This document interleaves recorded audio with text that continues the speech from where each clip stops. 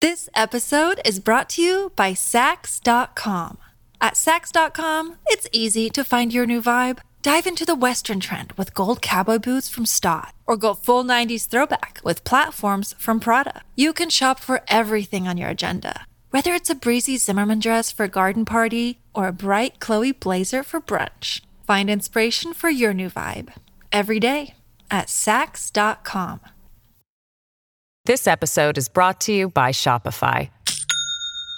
Do you have a point of sale system you can trust, or is it a real POS? You need Shopify for retail.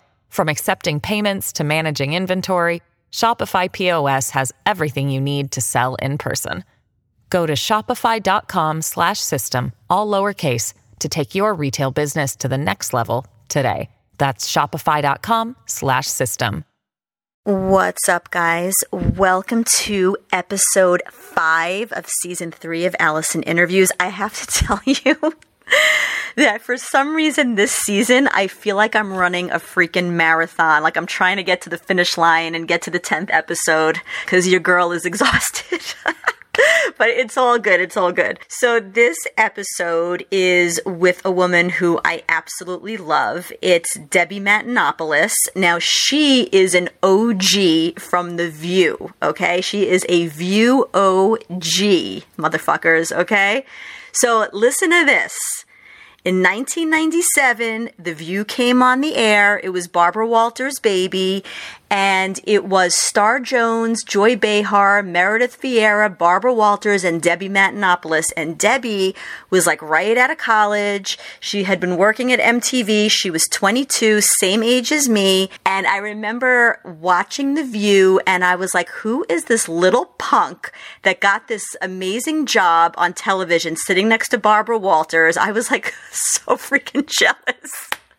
But seriously, though, she was like so cute, so funny. And what's interesting about it is that she was actually hired because she was green, you know, because they wanted the perspective of a young woman just starting out in life and somebody with a really vivacious personality and somebody who wasn't afraid to sit next to Barbara Walters, who was like the OG celebrity journalist and 2020 journalist, not sit there shaking in their boots, but actually be able to give a real opinion. So she did just that. And then it was just crazy because she eventually got the axe, and then she was replaced by Lisa Ling, who is a fabulous journalist, by the way, who I really love as well. And then Lisa was replaced by Elizabeth Hasselbeck. Then Rosie O'Donnell was on, and then she was replaced by Whoopi Goldberg. I mean, we all know that what's gone on The View. I mean, it's crazy. And frankly, I will say this. I think that The View should get Debbie Matenopoulos back in that chair because the woman is so funny, so bright. She's seasoned and an expert journalist at this point because after The View, she was working for TV Guide, and then she was on the E! Network, and then she was on the Hallmark Channel doing Home and Family for almost a decade. So, I mean, she really has quite a resume at this point, and I think that she would just bring some fun and something more lighthearted and really great back to The View. So, guys, bring Debbie back, okay? You'd be lucky to have her. But we spoke about so many different things. We spoke about her time on The View. We spoke about her time working for the E! Network on this show called The Daily 10. We spoke about all kinds of family issues like parents, kids, pregnancy, her Greek heritage, which is a really beautiful heritage. And I learned a lot actually from speaking with her. And the pièce de résistance. She has a skincare line called Ikaria Beauty. Ikaria, Ikaria Beauty, like the Greek island, Ikaria Island. It's Ikaria Beauty, and all of the ingredients come from the Greek island of Ikaria, okay? And I've been using her skincare line now for, I think it's maybe going on like 3 weeks at this point. I have to tell you, my skin feels like a baby's ass. I'm not kidding. I'm not playing with you guys. If I didn't feel that way, I would just say like, here's the information, you know what I'm saying? My skin feels like if you've ever had a facial and then like you come out of the facialist's office and you're just like feeling your skin and it just feels like a masterpiece, that's how it feels every day. No joke. I don't know how exactly all the ingredients were formulated, but I will tell you that the ingredients do come from Greece. I think some of the ingredients are royal jelly, olive oil, honey. I don't want to get it wrong, but I will tell you your girl is loving it. And go to IkariaBeauty.com. Learn about the products. You'll see what I mean. They are fabuloso. So anyway, before I continue to ramble on, we will get to the tea and we will get to my interview with Debbie Matenopoulos. Have fun.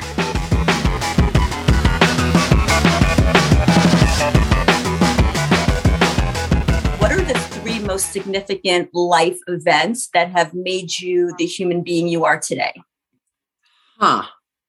Oh my gosh, that is such a tough question. I feel like every single day there are significant life events, and it's your choice to see them and hear them and take them in and do something with them or not. I mean, God, okay, well, it's interesting because I never thought about this till you just said it, but something that keeps coming to my brain right now is this was pretty significant because it keeps coming up, and I keep thinking about it through the years, especially like when people, when it comes to race or listen, I'm a white girl growing up in America that looks like just your typical white girl, but I am 100% Greek through and through. My parents didn't speak English when they came to this country.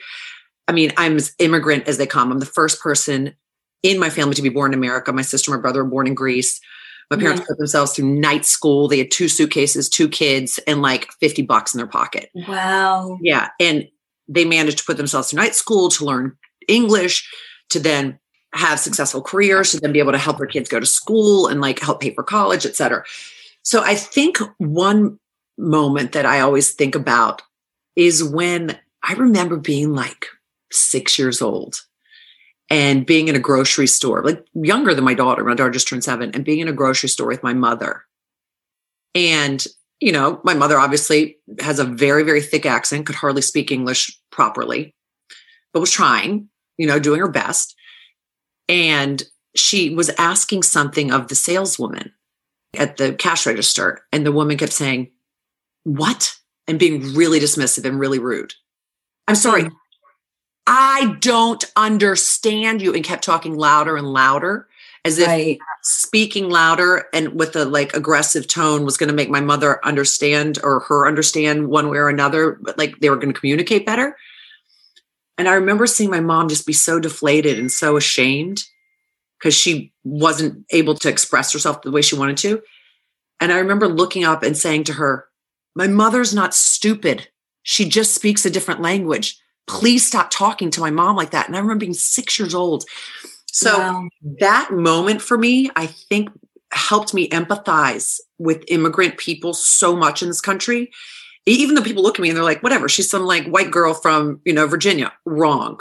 Right. Like, it really gave me such a soft spot in my heart for like anyone who is Mexican American or Latina or, Italian or whatever it is, or any of the Asian communities, because I get it. Like they're trying. They came here to make a better life for their families. But have you noticed that we're a nation of immigrants, right? But in recent times, there's like an animosity towards immigrants, right? What is that? Like a hostility towards if you don't speak English that well, if you're like trying to get your footing, but you don't fit in, Exactly. And this country it's a melting pot. The country was born out of immigrants. Yeah. I mean, it's like, come on. So I think that would probably, it's interesting. I've never said that to anybody, but that was very big though for me because it's so deep inside of me. Like I have a real hard time when I see anyone speaking to someone who doesn't speak English correctly or doesn't speak English, properly in a way that is kind of mocking or patronizing. It bothers me deeply. Wow. So take up for somebody like that. That's big. Okay. I think probably another moment, God, there've been so many. Another moment would be getting hired for The View. That was, my God, life altering and nothing I expected at that time. That was like, I was at a party uptown and some guy said, "Oh, come audition for this show." I was working at MTV. I had pink hair. I was going to NYU journalism school. Oh, Barbara Walters was doing the show. I said, "Are you out of your mind? Like Barbara Walters is going to want me to go work for her. You must be crazy." So he said, oh, come, whatever. I literally was like, yeah, I didn't think about it twice. I was at school in the morning at NYU, and I went to MTV after school because that was my job. And my roommate said, he called, you got to go up there for the interview. This guy that you met last night.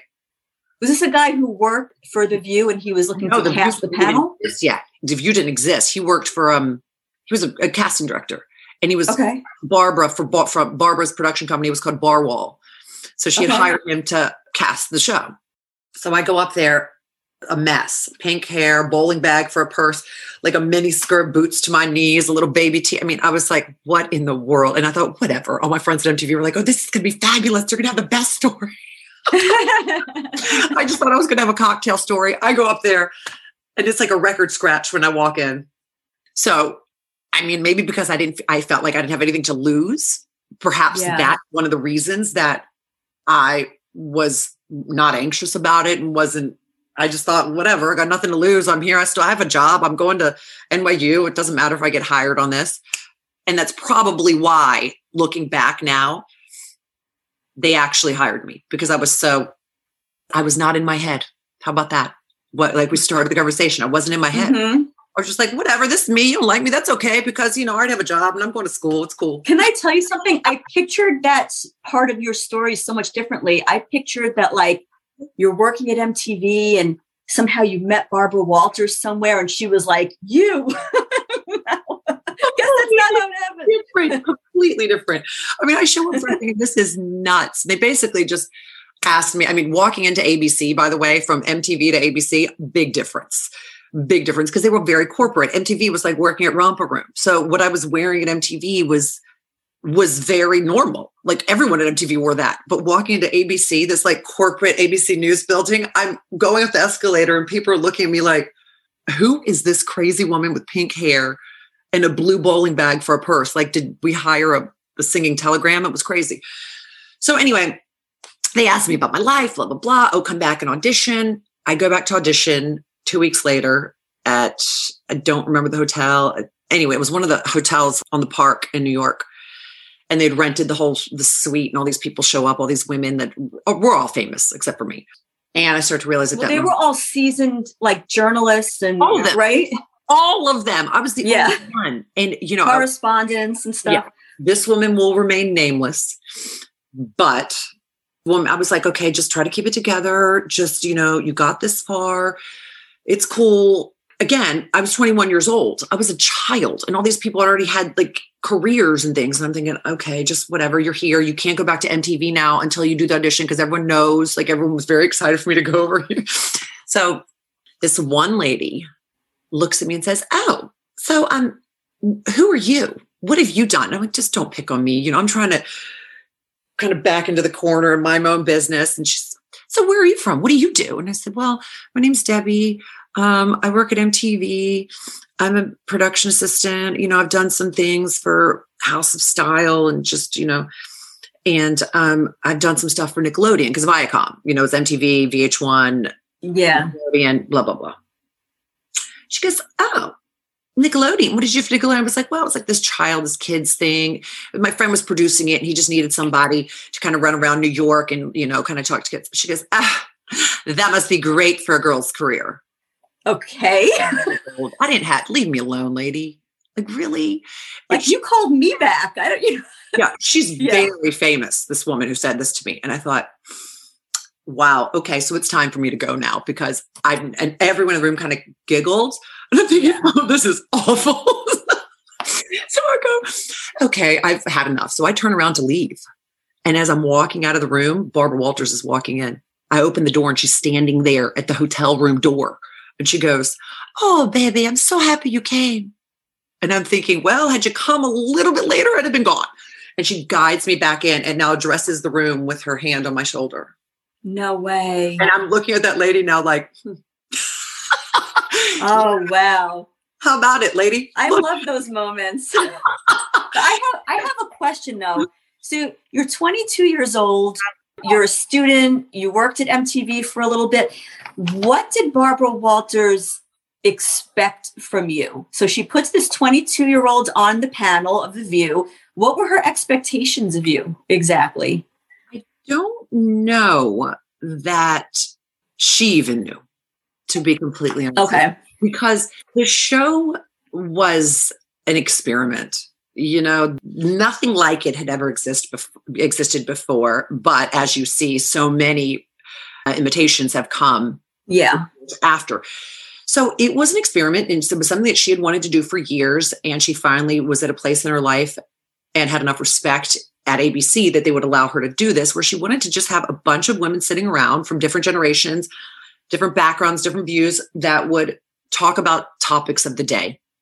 And the show has become super political now, but it wasn't supposed to be political. It was not meant to be political. It's just meant to be like, okay, here's your mom, your grandmother, your aunt, your cousin, your sister, and your young sister, all sitting there chatting about the same topic, but they're all going to have different ideas because they're coming from different generations and different backgrounds. And that was just it, just to have like a fun conversation and see where it comes out, and for all of us to learn from one another.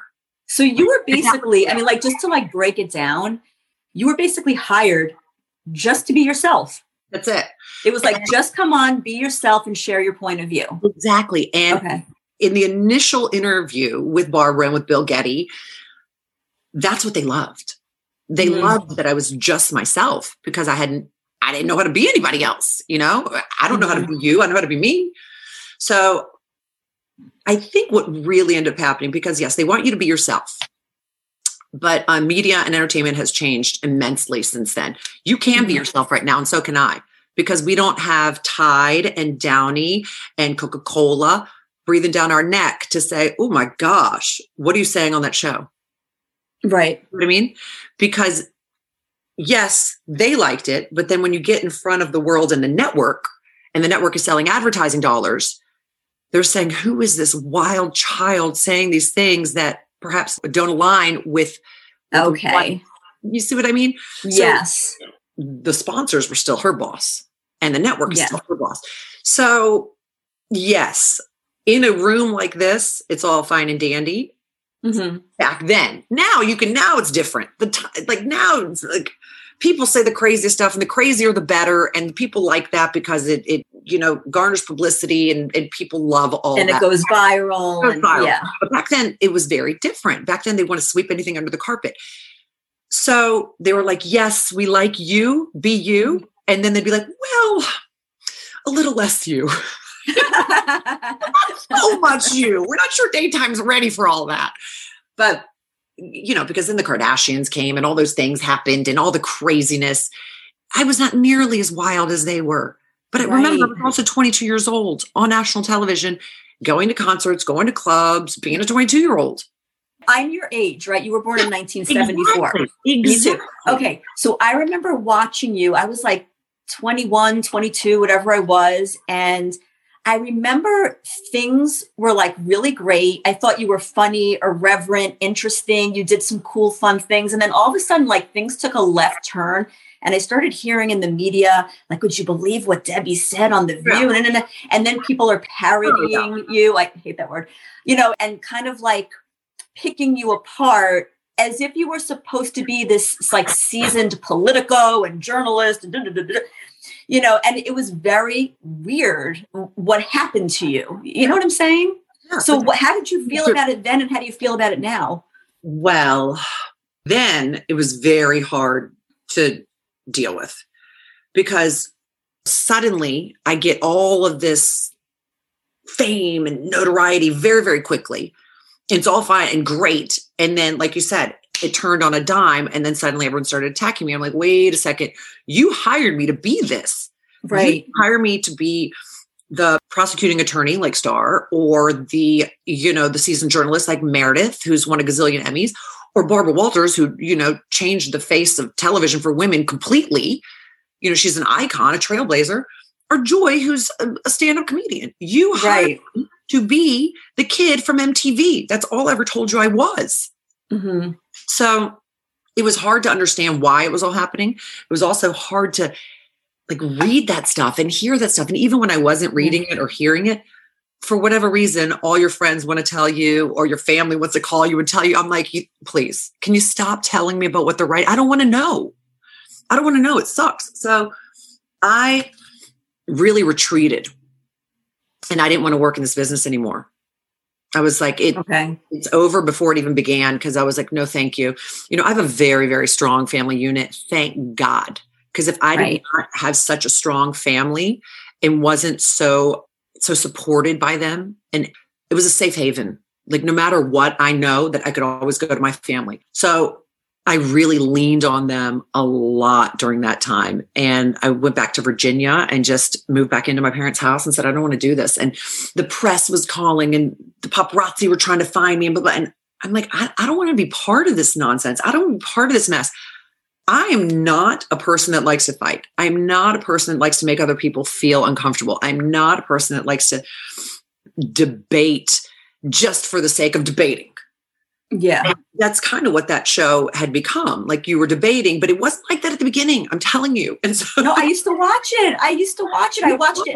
I think it was in college. And then like right after college, I remember, and it wasn't so like, now it's, I mean, I hate to say this, but now it's kind of a drag. Like, you know, it's very serious. It's very political and it's not fun like it was, you know, it to be fun. So gosh, I can't believe that I actually came back to the business. I was like, I will do something else. I'm not into this and making people feel bad, and you're making me feel bad. And what have I done except do what you told me to do? But how was it presented to you? Did they sit you down and say like, you know, look, we love you, but you know, this is what's going on. It's not your fault. You know, was it that kind of a thing? It's not you, it's us. Yeah. And the network's going on in a different direction, and yada, yada, yada. Now, look, they tried to point to things like, I was young. Okay. I wasn't sitting at home and knitting. I was going out to clubs. I was going here. I was going there. And that at that time was really intriguing to the paparazzi. They didn't have anybody young in New York that was on a daytime show. I was the youngest person in history to be on a daytime show. So for them, they were like, oh, she's a loose cannon. They were like, any moment we're going to get something good for the press. And they were not wrong. I didn't know. I was a kid. So thank God there was no social media. Oh my God. Yes, seriously. That would have been, I would have lasted 2 weeks. So, and because of the paparazzi would follow me around in Page 6 and whatever, it made Barbara embarrassed, as opposed to her saying, oh, we should talk about this on the show. We should go out on the show because that's what the show was supposed to be. And we should say, well, Debbie, it appears you're in the paper today for dancing on the bar with hogs and heifers. Oh, which happened. Okay. Okay. But instead of talking about it, because my friends came into town, I wanted to show them a good time. We go to Hogs and Heifers. I'm dancing on the bar, whatever. The paparazzi is there. The Page 6, who, by the way, how did they know I was going to be there? Somebody tipped them off. So it's not like they just show up. You know, they're not always at Hogs and Heifers on a Thursday. So anyway, the paper the next day. I don't know this because I went home, whatever, got in bed, got to go to work the next morning. I go to the show and I'm like, hey, everybody. And literally people are like this. Oh, hi, Debbie. Like no one's talking to me because they know I'm about to get in big trouble. I have no clue what's going on. I'm like, why is everybody so weird to me today? That would have been a perfect conversation starter, though. That would have been like, but you know, this is what's going on and gotten your perspective on it. Not back then. Now, back then, they were also buttoned up and still so scared.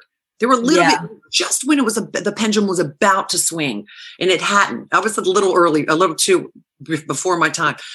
So anyway, Barbara is like, this is not the behavior that we expect out of somebody like you who's going to show. And okay, yeah, she's right. But again, remember, I was 22 and everybody else was so much older. That's what the show was. We should have come in. We should have sat down. We should have said, oh, it appears. So can I ask you what in your mind made you think that was a good idea? And then I'd be able to say, okay, well, I'll tell you why. Drew Barrymore did it. Julia Roberts did it. My friends came in from out of town. I wanted to have fun. I'm 22 years old. Do you think that the women at home wouldn't be like, oh my gosh, my daughter does stupid stuff like that? Do you understand? Like that would have been a really great conversation and would have been relatable. Instead, every single misstep and mishap I had, they kept just sweeping it under the carpet and being, oh God, please nobody find out. Or instead, shaking their finger at me as opposed to saying, we can use this as a learning experience. Right. If the show was happening today, that's what they would do. Well, we go from Hogs and Heifers to sex tapes, right? And it's all good. I was dancing on a bar. I'm not Kim Kardashian. So anyway, Did you ever watch Lisa Ling or Elizabeth Hasselbeck, or you just were not like interested? Lisa's still my dear friend. I love Lisa and I love Elizabeth. I'm not as close to Elizabeth as I am to Lisa, but I love both of them. I mean, it wasn't their fault they got a job. Like they got the job because there was a spot and they wanted to hire someone different than me. So they hired Lisa, and then it didn't work out for her after 2 years. And then they hired Elizabeth, and then it didn't work out for her. So I always say I was the first one to be voted off the island.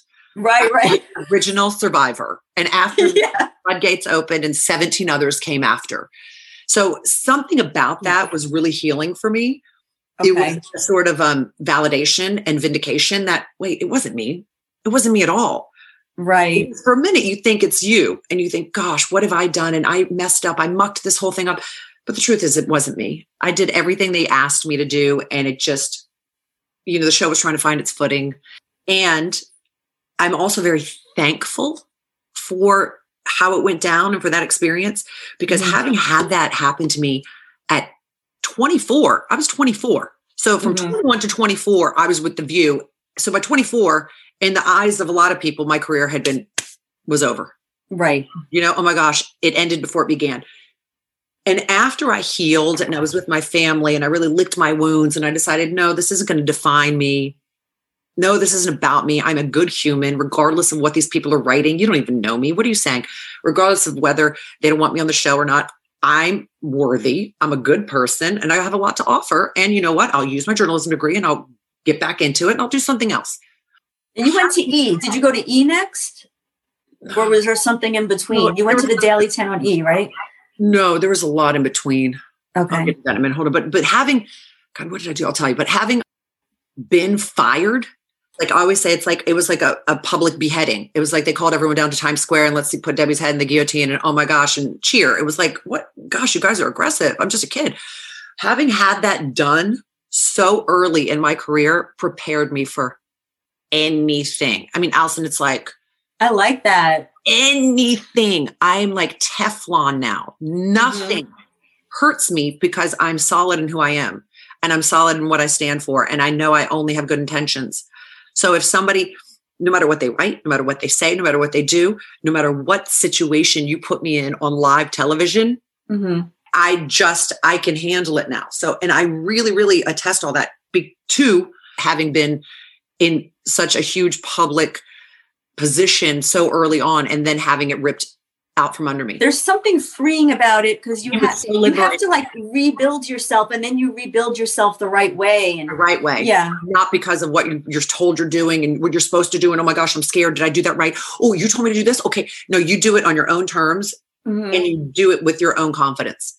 So it really helped build my confidence in a way that I'm not sure I would have had it not happened so early, because I've worked with a lot of people and a lot of them much older and have had longer careers than me. And I've seen their careers wane, or I've seen them be fired from something or lose a contract and they crumble.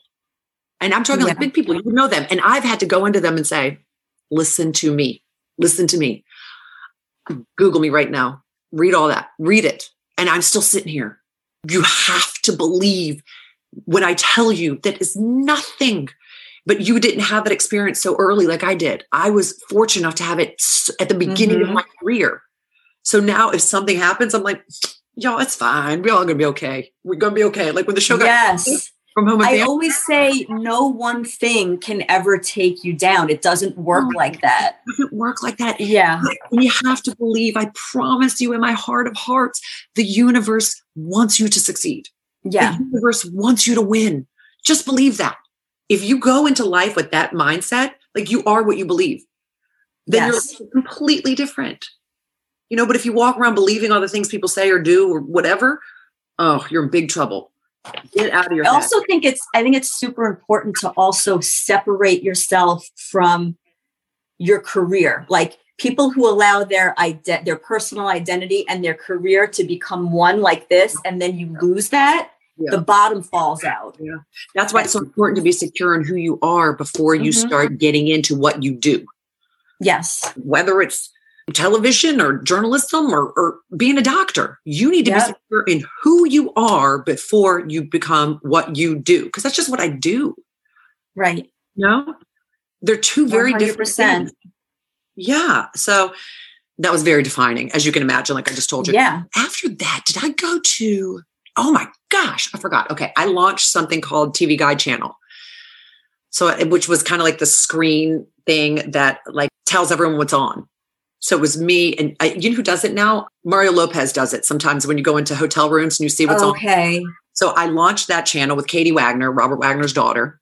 Okay. Moved to LA from New York right after I decided, because my agents called me and they're like, you have to start working again. People are calling. So I said, I don't want to. I don't want to do this anymore. And they said, well, we have this offer for you in Los Angeles and whatever, and blah, blah. I was like, no, I don't know. And they're like, well, it's X amount of dollars. And I said, okay, when can I go? Start packing. Great. Okay, tomorrow I'll be there. Because, at that point, I was like, not working, staying at my parents' house. I'm like, I got to make some money. I'm like, wow, okay, I'm coming. So I come here and I'm thinking, at least it's not going to be a massive platform, and I'll be able to still kind of heal as I'm going. And I meet Katie Wagner, Rob Wagner's daughter, who ends up becoming one of my best friends in the world. And she really kind of took me under her wing and like showed me all of LA. And she'd be like, stay away from that person, stay away from that person. Okay, that one's okay. I mean, it was really cool. So, and then I did Good Day Live. Do you remember that show on Fox? I remember Good Day LA and Good Day New York. Okay. Well, so they syndicated? They tried to take it national. Okay. So on the national show, it was myself, Steve Edwards, and Arthel Neville. And so that was on for 2.5 years. That got canceled. And then I went over to E. And I was at E for almost 10 years. When you went to E, were you like heavy duty into celebrity culture, or did you have to kind of get into it for that job? I worked at MTV before. Initially, like the only reason I started working at MTV is because I'm such a music head. Allison, all I want to do is listen to music. I love music. I am tone deaf. I don't play an instrument, nothing. If I could have been an A&R, loved it. I just love music. So, but you know, like music is like, E is all about pop culture obsession. Right. Yeah. But that was the whole thing. So everyone's like, oh, well, you came from MTV. And I'm like, I went to MTV for the music part, not for the TV part, because I'm truly a fan.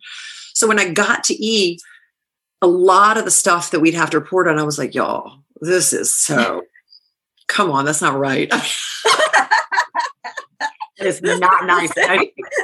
I'd say to the producers, okay, so I'm supposed to now deliver this to people at home about somebody who's going out with who, who's having sex with who, I mean, like, God, y'all, this is hard. So when I would do the interviews, I would go out, and remember, I knew a lot of these people already because I was already on The View. So I'd interviewed them because they'd come through The View. So I knew a lot of these actors and this and that. So when I'd go do the interviews with them, I would have the mic on, or before I'd get mic'd, and I'd say, look, I have to ask you this. You don't have to answer me.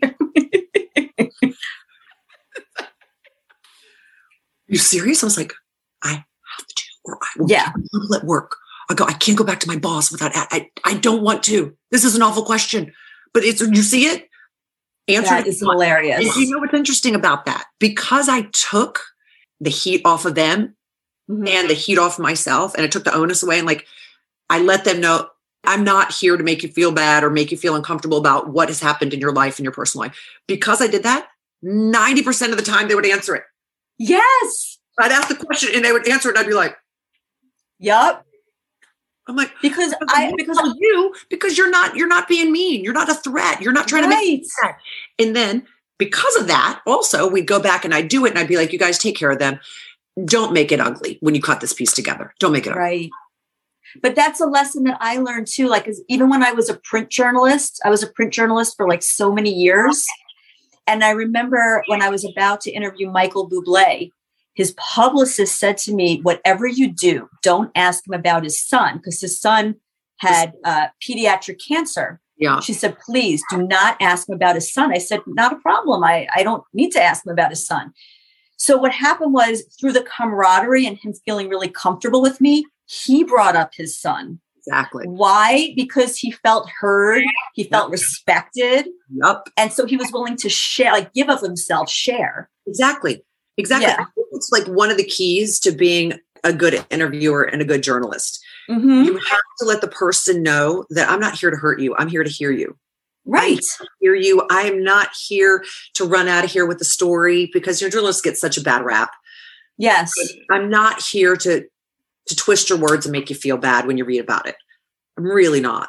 And unfortunately, a lot of entertainment news shows want to do that because then the ratings and, oh my gosh, coming up next, blah, blah, blah, like, all the way, the way they sell.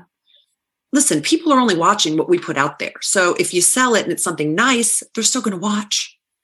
I agree. I don't think things have really turned because the ugliness and that sort of stuff, nobody wants that, especially after the 2 years we've had. Exactly. Ugliness, man. I'm interested in like helping people better themselves and better their lives and evolve as humans on this planet. Like that hateful and scratching to get to the top in this is so 1990. Like, come on. It's not the consciousness that we're moving towards now on this planet. Like that's old hat. Yeah. It's so old hat and it's so gross. So anyway, that's kind of how I played that over there. That's funny though. It worked to my benefit. It always, and it still does. It still does. I still see people now and they'll be like, oh, tell Deb, we'll do the interview with Debbie. Cause they know I'm simply here to hear your story. Thank you. That's all. Yeah. I love that. That is awesome. So those moments were defining and probably, the third, oh God, a lot. My dad passing away of ALS. God, that just. Oh my gosh. That brought me to my knees. I'm so sorry. When was that? God, we're going on 9 years now. Oh, wow. Yesterday, but that was tough. ALS is a brutal disease. So hateful. God, it's so hateful. It's like, I always say, what's worse, ALS or Alzheimer's? Because the Alzheimer's, the person it's happening to doesn't really understand, but the people around them are devastated and it shatters and destroys families. ALS, the person it's happening to is a prisoner in their own body and they do understand. Yeah. And there's nothing they can do about it. And they feel guilty because everyone else has to take care of him. It's like, God, what? Because he couldn't move at the end. I fed him. I bathed him. I'd have to pick him up. I mean, he was, oh my God. I left Hollywood and I went home and first time was after The View. And then the second time was when he was sick. And I quit for 3 years. I quit E. They're like, Are you crazy? You're ruining your career. No one's going to hire you when you come back. And I said, I don't really care. If you don't hire me when I come back, because I went to go take care of my dad, then I don't want to work for you. That's disgusting. What kind of human are you? Like, great. I don't want to work for a company like that because I have one dad. There'll be a gazillion shows. And you know what? I don't want to be my dad thinking, oh, I worked at E. Oh, but I didn't go home and take care of my dad. No. Yeah. No. You did the right thing. I mean, like, and I would have done it for without saying, yeah. I would have done it for 10 more years if he could have hung on, but God. No, I had a family friend who had ALS and his wife and his 2 daughters went through that for several years. And it got to the point where his mental capacity was 100%, but it got to the point where all he could do is blink his eyes to communicate. My dad. Heartbreaking. I mean, his brain was so intact. Still, he had a computer that he could look at and it would spell the words. It's pretty advanced. So you could look at it and spell the words and the computer would go back. He was still so sharp and he could not move or talk or anything that he could do the New York Times crossword puzzle with me still. Wow. You're a prisoner inside of it's so hateful. I just can't. A prisoner inside your own body. Before he got to be that ill, I mean, I could still take him to PT and OT and all that stuff because at the end, everyone had to come to us. And I basically turned the house into like a hospital. Like I used all the money I made to basically level my parents' house and make it a hospispital. Cause I was like, my father's not going to live in a convalescence home. That's not how my dad's going out. If he wants to pass away, that's where he's going to pass away. So I was taking him one day and he was like, it would take him a long time to speak, like to get the words out. It would take 10 minutes sometimes. But it was, I'm here to take care of you and I don't care. I got all the time in the world. So I was taking him one day and I heard something about like Fiji or something on the radio. And I said, gosh, I'd really love to go there someday. And he was like, I'm like, what? So he gets it out in 10 minutes. He says he gets it out, struggling to speak the words, not someday, today. And I'm like, Dad, today. I'm taking you to people. How am I going to go today? He goes, today. Look at what happened to me. Not someday, today. He said, tomorrow is not a promise. today. But what a lesson. Right? And I've never forgotten. I was always so strong. I was looking out of the window like, do not cry. Do not cry in front of him. Be strong. I was like, you know what? You're exactly right. I'm like, there were times I stayed as strong as I possibly could in front of him, but I would walk out of rooms sometimes and just lose. But that's the thing, is that was probably one of the lessons that his soul came here to learn, and he was sharing it with you. Right? So that is a beautiful exchange. Really beautiful. He taught me so much. And my dad was so simple. Like, he was a simple man from Greece that came here with no money and made furniture for a living. But there was so much wisdom in his simplicity. I'd be like, yeah, of course. Why are we overcomplicating everything in the world? Yeah. Love and be loved. Be happy. You're here to be happy and to make other people happy if you can. What else do you need? Let me ask you this. This episode is brought to you by Sax.com. At Sax.com, it's easy to find your new vibe. Dive into the Western trend with gold cowboy boots from Stott, or go full 90s throwback with platforms from Prada. You can shop for everything on your agenda, whether it's a breezy Zimmermann dress for a garden party or a bright Chloe blazer for brunch. Find inspiration for your new vibe every day at Sax.com. This episode is brought to you by Shopify. Do you have a point of sale system you can trust, or is it a real POS? You need Shopify for retail. From accepting payments to managing inventory, Shopify POS has everything you need to sell in person. Go to shopify.com/system, all lowercase, to take your retail business to the next level today. That's shopify.com/system. Firstly, I want to thank Athletic Greens for sponsoring this podcast.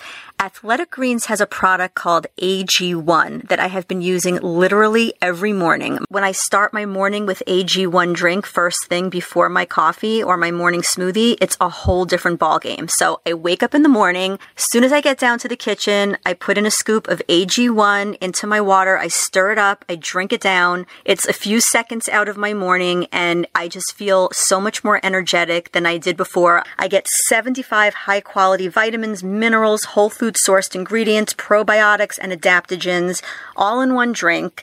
I feel like I'm starting my day on the right foot, and it's a good feeling to know that you're starting your day by being kind to yourself. Athletic Greens has over 7,000 five-star reviews.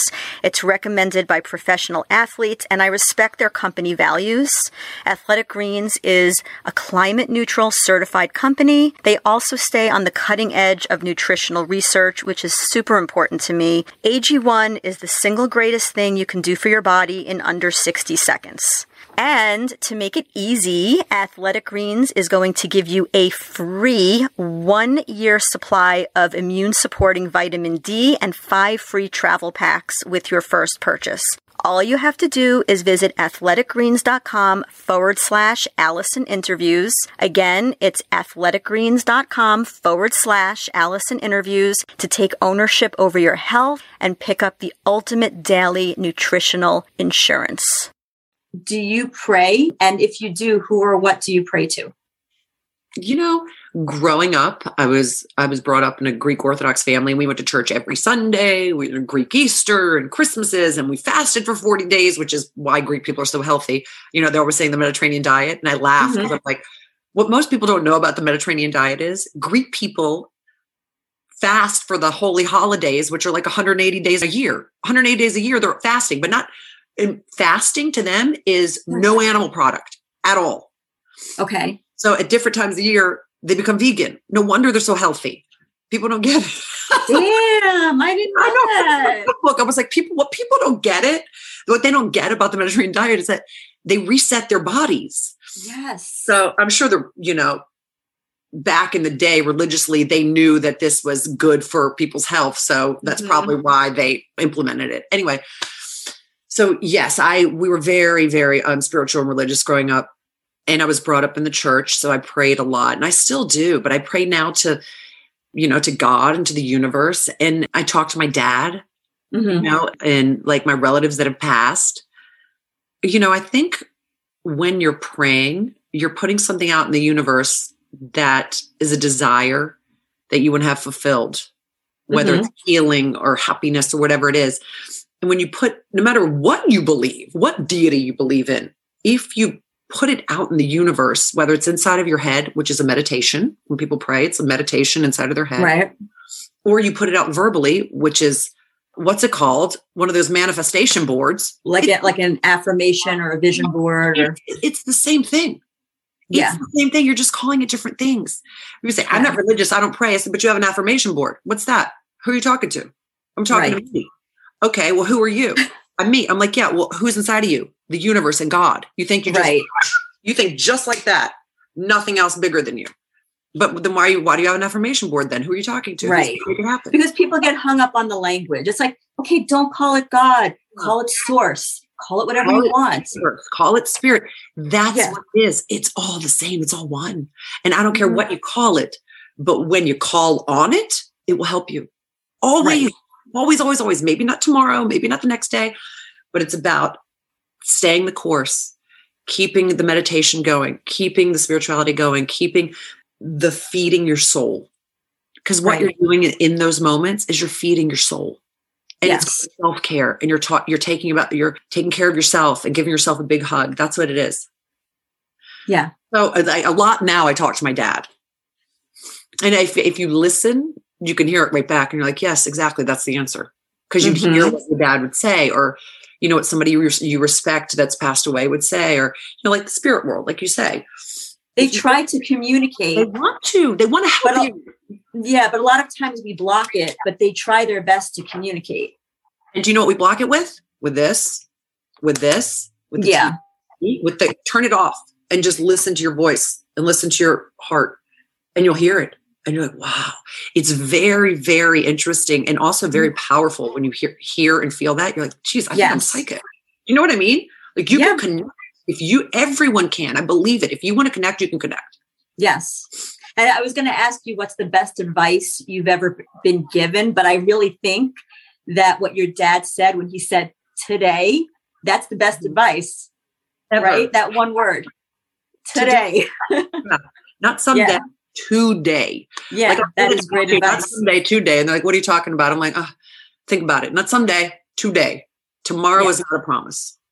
Mm-mm. And tell me about, so the 9 years that you recently spent on Home and Family on the Hallmark Channel. What a great show. Tell me about that experience. I mean, I like, the Hallmark Channel gives you like the warm and fuzzies. Was that what it was like?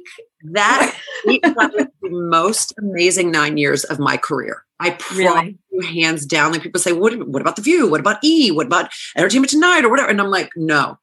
That group of people, there were 150 of us on that set, and our job was to spread joy. Like legitimately, my job every day for 9 years was to go to work and make people smile and not discuss politics, not discuss religion, not discuss, and just say, hey, you know what? How are you doing today? Well, spend the next 2 hours with me. We're going to bake a cake. We're going to talk about this celebrity's, their cause celeb, like their pet project, not anything personal ever. It was all about, so what are you doing to better your life and to better the lives of people around you? We're going to teach you how to maybe grow some herbs, garden, how to fix something in your house, how to do it, like make yourself look better with like, $20 or something like, and the people that show attracted to work there, because I'd always say the people who aren't like-minded like we were, because we were all very, very light people, they weed themselves out. They can't handle it because it was like a love bomb. It was like a huge love bomb every day. We would laugh so hard to the point where we would cry. I was just talking about it with two of the girls today. I mean, not only do we have a job that would make people happy, and that our job was like I'd say it was 2 hours of sunshine, but also behind the scenes, it was equally that wonderful. And look, there's not to say that there weren't issues from time to time, or there wasn't, that bad things don't happen in the world, because they do. But it's your choice to decide how you want to react to it and how you want to handle it. It's your choice to decide whether you want to come from a place of joy or come from a place of sadness. And if you turn on the news or you open the newspaper or you go on your phone and look at it, there's a lot to be sad about. Yeah. So I would like to give someone another option, even if it's for 2 hours. That's all. Even if it's for 2 hours, you get to have a respite for a minute and go, gosh, those people over there are really fun and they're kind. It was all, we came from a place of love. Warm and fuzzy. Always. Like I said. Fuzzy. And it was never judgmental. Ever. It didn't matter. You want to do that? That's on you. Are you a good person? Do you treat people kindly? Okay. Yeah. I mean, it was really such an amazing experience. And I learned so much about myself and about other people. And every day was like going to school. I became an amazing cook I had a cookbook, but it was all the stuff I grew up with, my Greek cookbook. I now can cook pretty much anything because I spent 9 years in the kitchen. Oh, cool. So much fun. I know how to fix just about anything in the house because of all the segments we did. Mm-hmm. And learned a lot about people, mindfulness and nutrition and people's books. And I feel like I'm a much better person for having been on that show and much more well-rounded because I was given the gift of being able to learn about so many different people from so many different walks of life because it was my job to learn about them. Like, okay, so-and-so's coming on the show tomorrow. She's got a book. She was shipwrecked. There's a story about this person was shipwrecked. They found him like 23 days later. The person was on a raft. I'm like, what the fuck? Like, it's mind blowing. Yeah. The person didn't just say, I'm done. That's it. Like the determination you have to be, it was called like A Speck in the Sea or something was the name of the book. It's an incredible book. Yeah. That is interesting. To hear about like the Olympic swimmer that was paralyzed because I think her first Olympics when she was 16 or something, dove in, hit the thing wrong during practice and paralyzed herself and went back and said, no, this isn't going to define me. Learned how to swim again. Is in a wheelchair, can't walk, learned how to swim again and won the Paralympics. I mean, it's like, I feel like I was given such an amazing gift that I got to be around all these people and hear all these people's stories and learn from them and be a conduit so the world could hear it, you know? Yes. And be like, service. You're not alone. Like, listen to all of this. Yeah. That you start feeling like, woe is me. Hold on a minute. Listen to this story. Yeah. You know what's crazy too is like the world is a chaotic, tragic place and the world is an unbelievably beautiful, inspiring, happy place. But it depends what you consume, what you take in. Mm-hmm. It's crazy. It depends on what you want to see. Yeah. It's unreal. It's okay to see it all and to feel it all. I think in the creation of the world and the essence of the world, whoever or whatever you believe, it was created to help and to heal. And for goodness, it wasn't created out of bad. It was created to help and heal and to be a good place. Yeah. I really believe that. I believe that. By the way, I have to tell you, so I got your Ikaria beauty products. Okay. Did she send it to you? Sent them to me. I've been using them for the last 3 days and I follow the directions to the letter. Like with the serum, with the cream, I'm like, warm it up, put it on, pat, pat, pat. I'm doing everything. I have to say, like, I really love them. I'm happy with it. I am so proud of this, Allison. I'm so happy that you're saying that. This was such a labor of love. I have worked so hard on this thing. And the world does not need another celebrity-backed skincare line. Nobody cares. Oh my gosh, I'm Giselle. Look at my beautiful skin. You're Giselle. Right. You're a supermodel. No one's going to look like you. I don't care if I use your creams. I'm not going to look like you. I did this. I mean, you can see I didn't even put my name on it because I didn't want people to think, oh, it's just another backed line. Right. I want people to see it and to experience it for what it really is. And in my opinion, it is phenomenal. And I will let you know why I did this. I did it because I have really awful sensitive skin to the point where I would get massive hives. I'd have crazy pimples and this and that. And I went to so many dermatologists and spent so much money trying to fix my skin. And they'd say, oh, take this pill or put this on it and do that. Or here's a steroid or whatever. I was like, y'all are putting Band-Aids on me. No one is telling me what is happening and how I can make it better. Okay. I started talk to my mom and my aunts or whatever, they'd be like, the same stuff we've always been using. We tell you all the time, look, our beautiful skin, blah, blah, blah. Honey, olive oil, goat's milk. I'm like, I'm not putting goat's milk on myself. But they were right. They were right.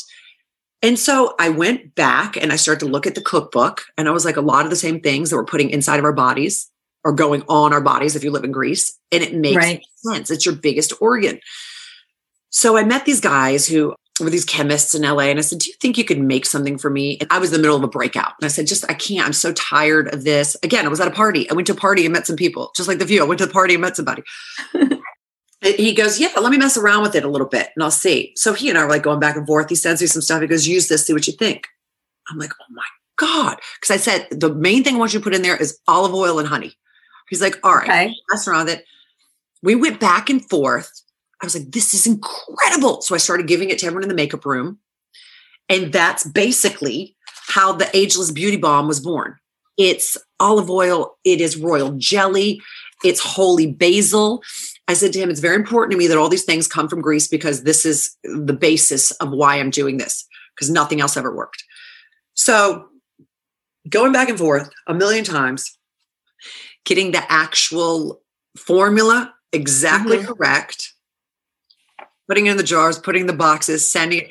I mean, I was like, I don't know if I'll ever see a penny from this, but at the end of the day, I don't care because I am so proud of it because it works. I sent it to my mom. I sent it to my aunts, and I just sent it. And I'm not, on their backs to ask them what they think.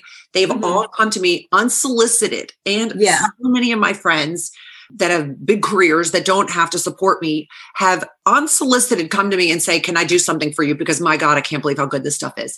It's all natural. It's green. It's clean. It is as good, in my opinion, better than La Mer and so many of those other things because all those things have chemicals in them. This does not have anything that's going to irritate your skin. And the Renew, the Phyto serum, retinol serum, is plant-based. So it doesn't interact with the sun the way that other retinol creams do. So which means that you can wear it during the day and not worry about having light sensitivity. What you're saying is, because I was reading that, so it mimics a retinol because it's not a retinol. It's plant retinol, which is another thing that these companies don't tell you. Like, then why don't you just use the plant retinol? Right. Because we can make it this way in a lab for less money. If we use the plant retinol, it will take a little bit longer, but it's not going to be so irritating to your skin as a chemical retinol would. The collagen powder, by the way, that is a marine-based collagen powder versus a bovine-based collagen powder. And bovine-based collagen powders don't absorb into your body as quickly as marine. That's the supplement, right? That's the supplement you put. I haven't tried that yet, but you love it. You are absolutely going to love it. Okay. That's another thing. I kept going back and forth with a taste on that. And they were like, geez, man. I was like, no, you got to get it right. I said, I'm not doing this just to put my name on something. You see, I'm not putting my name, just make it good. I want something good that I can be proud of, that I bring to market, where I'm not asking people to spend their hard-earned money, especially after the 2 years we have had, on something that doesn't work, because I've been there. I've been the girl that believes it all and none of it works. Right. It really legitimately works. I cannot wait to see what you're going to say in a month with the beauty balm. You won't believe it. It's only been 3 days, but I love it because, I love putting on the serum and it absorbs like super quick. And then when I put the beauty balm on, my face just feels like plump and toned and like, and not greasy, but it just, I don't know, the skin feels nourished. That's the best way. It feels nourished to put it. Exactly. And doesn't it glow? Yes. It's unbelievable how much it glows. I love it. I mean, I love it. People are like, your skin looks so great. I'm like, Ikaria. But I have a question for you. Really when are you coming out with a cleanser and a mask? Funny, you should say that. We have, oh my gosh, our mask just came out. She didn't send it to you. Are you serious? The mask is a reveal. So I'm revealing the mask to you right now. Okay. Hold on. I haven't even opened this thing. Let me see. Oh, geez. Can I open it? Stand by. I will send you a mask. It's so good. This mask has 5 different acids in it. There's glycolic acid, salicylic acid, mandelic acid. Is that what it's called? Mandelic acid. That is the thing that gets rid of brown spots. Oh, I am the queen of brown spots, especially I'm now living in Florida and it's insane. Oh my gosh, yeah. I'm so there for this. I also need to come up with a sunscreen, but natural sunscreens are really difficult because they don't keep very long and whatever. I mean, it's interesting. So this is one of, in my opinion, one of the best masks you will ever use. Again, non-irritating. You want to use it twice a week, put it on for like 15 minutes and tingles and take it off, but it starts to slough your skin away and reduces your pore size, reduces fine lines and wrinkles, gets rid of brown spots, gets rid of redness, which I fight a lot. I suffer a lot from red, kind of muddy skin. And it's not a sheet mask, right? It's not a sheet. No, it's like this. Okay. Put it on your hand and it's just a thin layer. It's clear. See? Do you see that? Yes. Just like that. It comes out like a cream. It goes on clear. Okay, that's nice. You leave it on for just 15 to 20 minutes and you'll feel it tingling. You'll feel it doing its thing. And then you just rinse it off with some warm water and it's incredible. I'm going to have her send it to you. My hair and makeup team from Home and Family, both of them, we just did a shoot for Ikaria a few days ago. So they got some because it was for the new product. Oh, cool. They both texted me this morning and said, I cannot believe how great the reveal is. I'm like, oh, okay. Yes.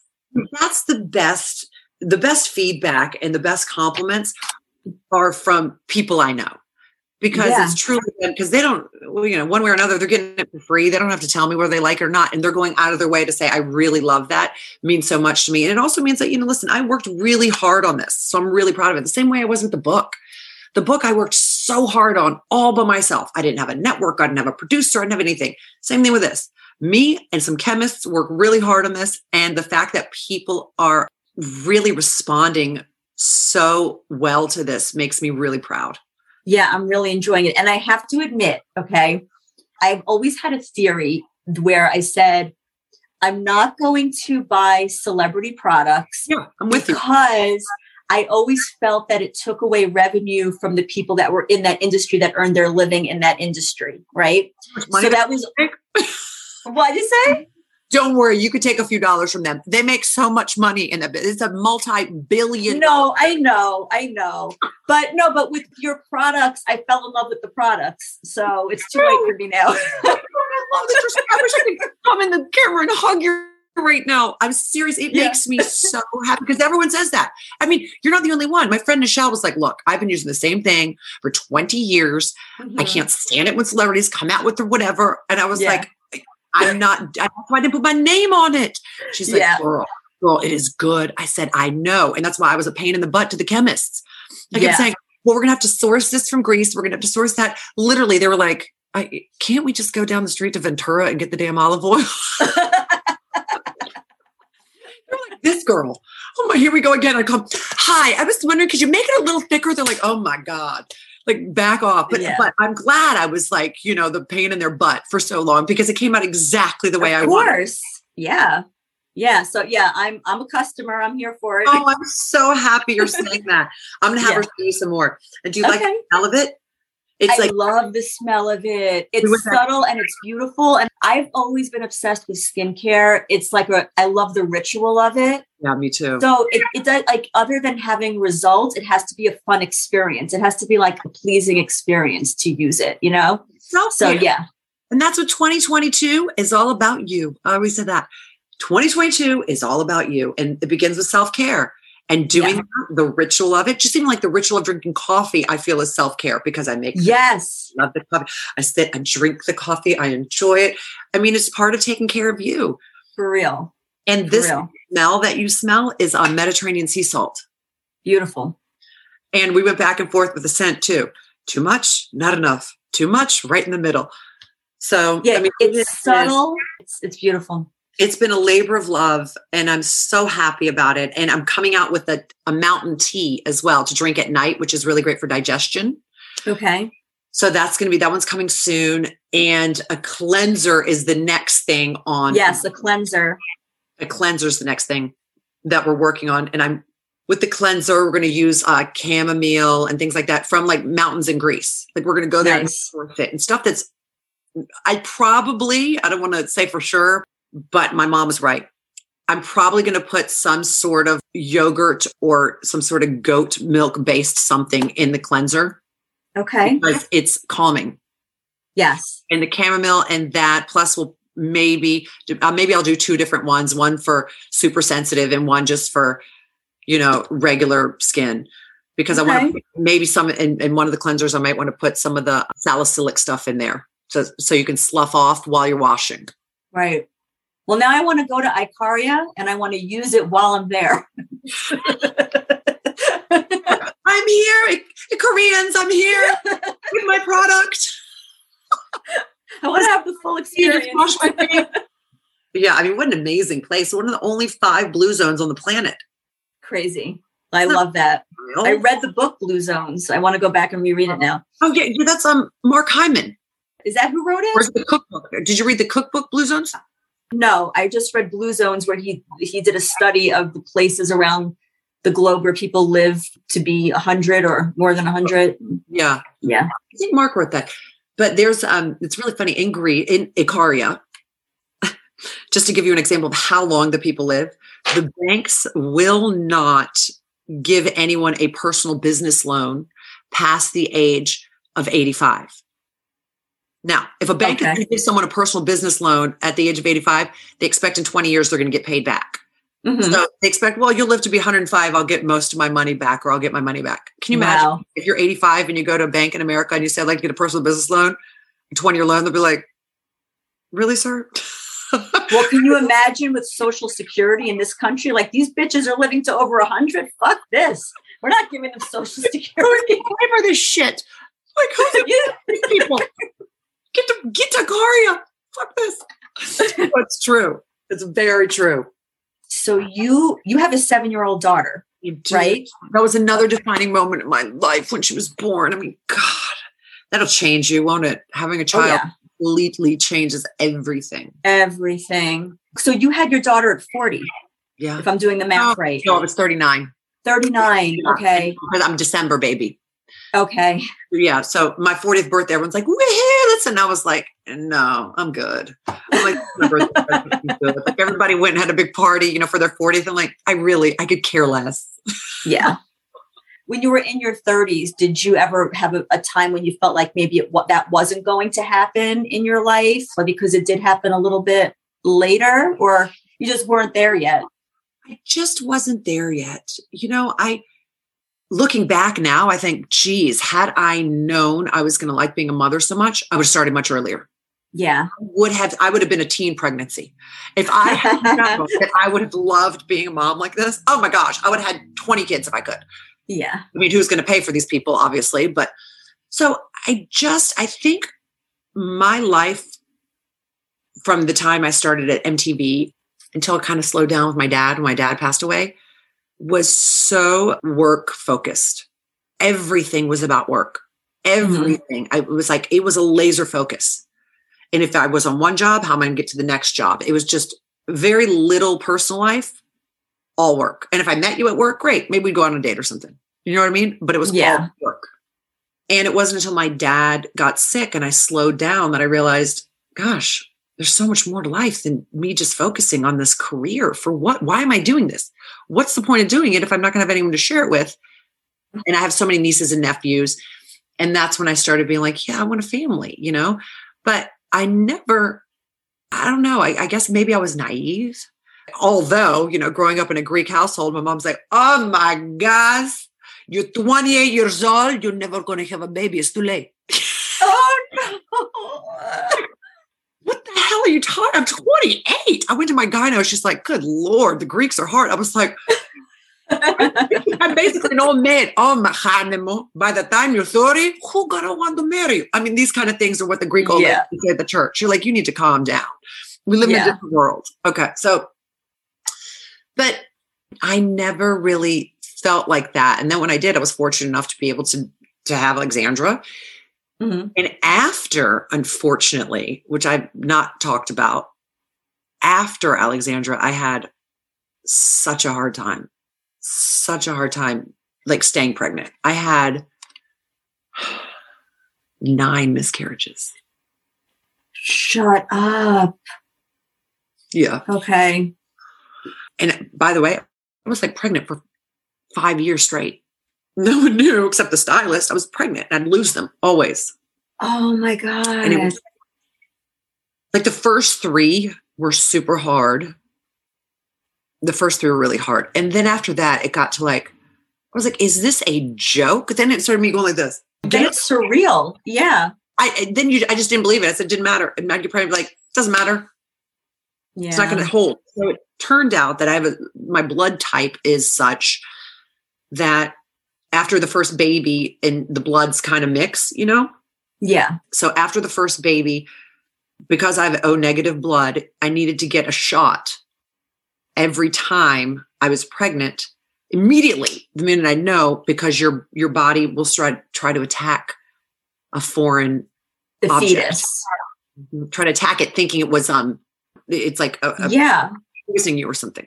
So now that you solved the mystery, you're going to try again? I don't know. Like my heart was broken so many times. Yeah.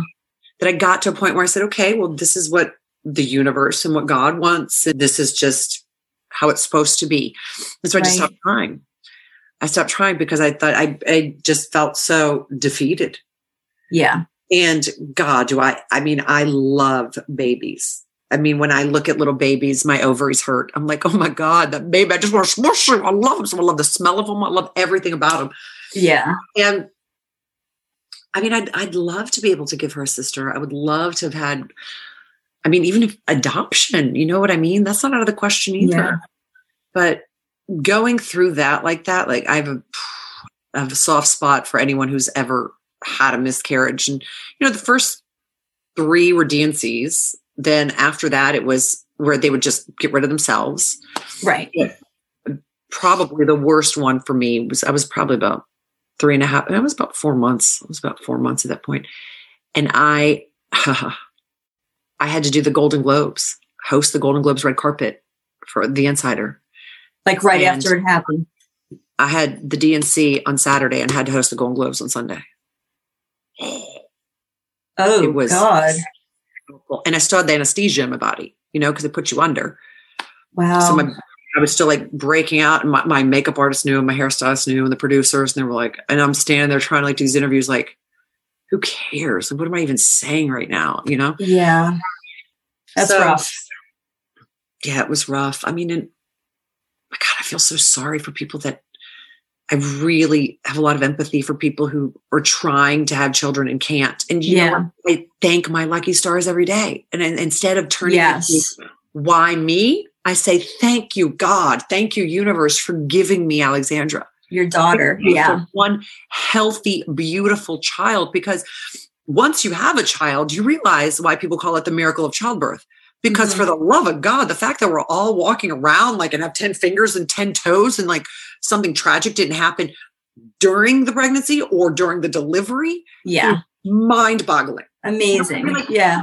You're like, yeah, of course. People have babies every day. And then once you're in it, you're like, oh my, this is a situation. Yeah. Whoa. It is. How many kids died during childbirth and how many mothers? You're like, what the God, this is a big deal. And you guys act like it's nothing.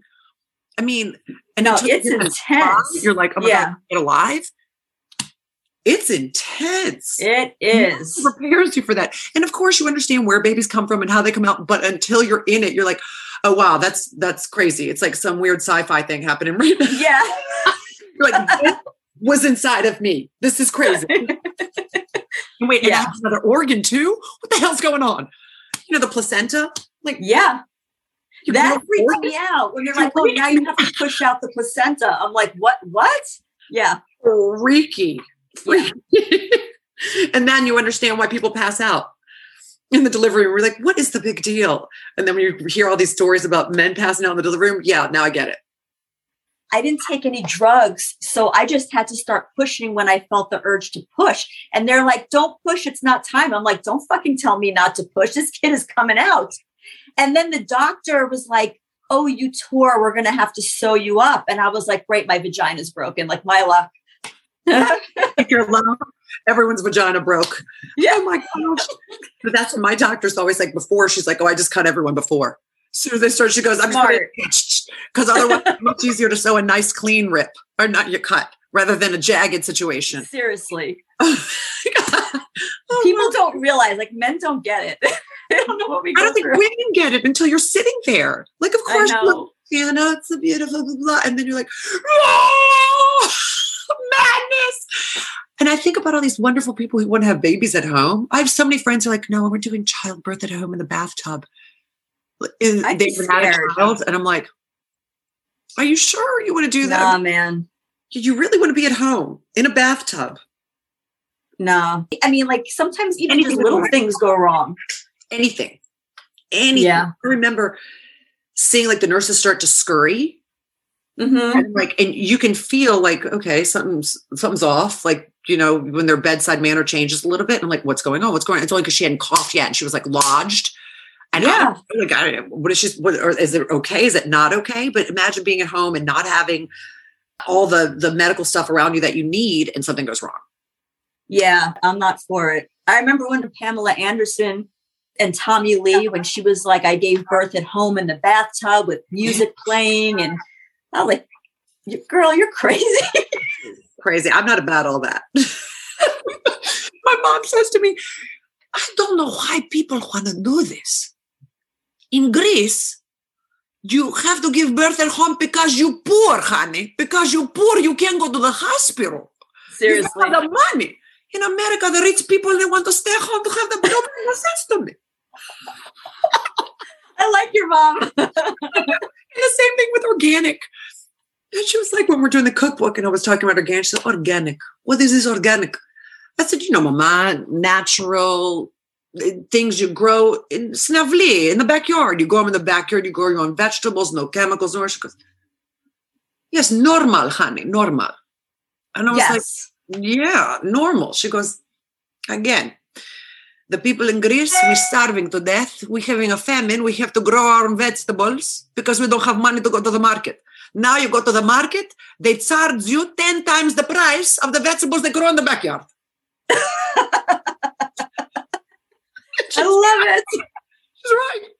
Like the ones grown in someone's backyard, it's going to be 10 times as much. Like she goes, that's what you did when you were poor. Yeah. Oh, custom-made clothes too. Everything was custom-made. We didn't have your she got the sewing machine, she made the clothes. Now you pay twice as much to get custom-made. That is hilarious. Brainwashing, baby. Brainwashing. Yeah. Societal brainwashing. Exactly. Yeah. 1,000%. It's crazy. So, okay, your birth name is Despina, right? Despina. Okay. Despina. What do you think you came into this lifetime as Vespina Matenopoulos, aka Debbie Matenopoulos, to learn? And what do you think you came here to teach? Oh, wow. Gosh. You know, I think we all come here to learn how to love and how to be loved. I really believe that. I know it sounds so simple and so like, oh my gosh, it's the butterflies and unicorns and rainbows. But no, life is hard, man. Life is really hard. And I've gone through some hard things. And at the end of the day, and we all have. I don't care if you are a billionaire or you are a pauper. Life is hard. Mm-hmm. So I think we're all meant to learn how best to love one another, how best to love ourselves, how to give love, how to be loved, and how to appreciate what we've been given. Because every single one of us is so fortunate that we woke up today. A lot of people didn't. Yeah. You know what I mean? Yeah. And that's not lost on me. And I really hope after this pandemic, it's not lost on a lot of other people. But, you know, people, I learned so much. And then you go right back into your lifestyle and you forget everything you learned. You learned for about a month and then you right back into it. And, you know, I really hope I still have a lot more to learn. I'm like a sponge. I like to learn about everything and feel everything. I want to live the length of my life, but also the width of my life. Right. And it's okay. I want to feel the pain. I want to feel the good. Because with the pain, you don't even know what the good is. Yeah, contrast. Yeah, you have to feel it all. So what did you say? What I've come to learn and what I've come to teach? Right. And what do you think you've taught so far in this life? Maybe acceptance. I hope I can teach some people about acceptance of themselves and resilience and being a good person. I just don't think enough emphasis is put on that. I don't know if it ever was. I feel like, what happened to just being a good person? And that's enough. You are enough. You are enough. As you are waking up today, right now in this moment, you're enough. That's beautiful. I love that. There's no such thing as perfection. And if there was, perfection's boring. Who wants to be perfect? You're enough. The world loves you as you are. And everyone has different circumstances. Everyone comes from different places. Everyone believes the stories in their head because of what somebody told them at some certain moment in their life. And for whatever reason, that moment rung true. And it plays like a broken record. I would like to say, scratch all that. If I could teach you anything, you are your thoughts. Think good things.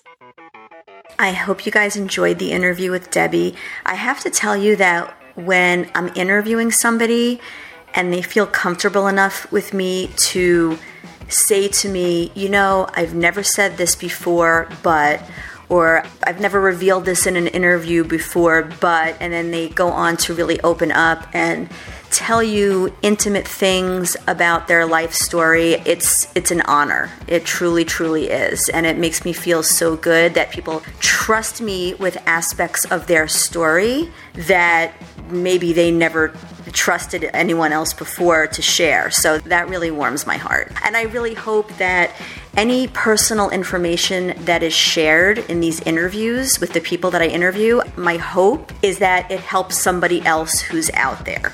Of course, I look at the numbers and I look at who's listening and who's watching, but the thing that always goes through my head is, oh my God, that's X amount of people that have been affected by this interview, that have been affected by this person's story.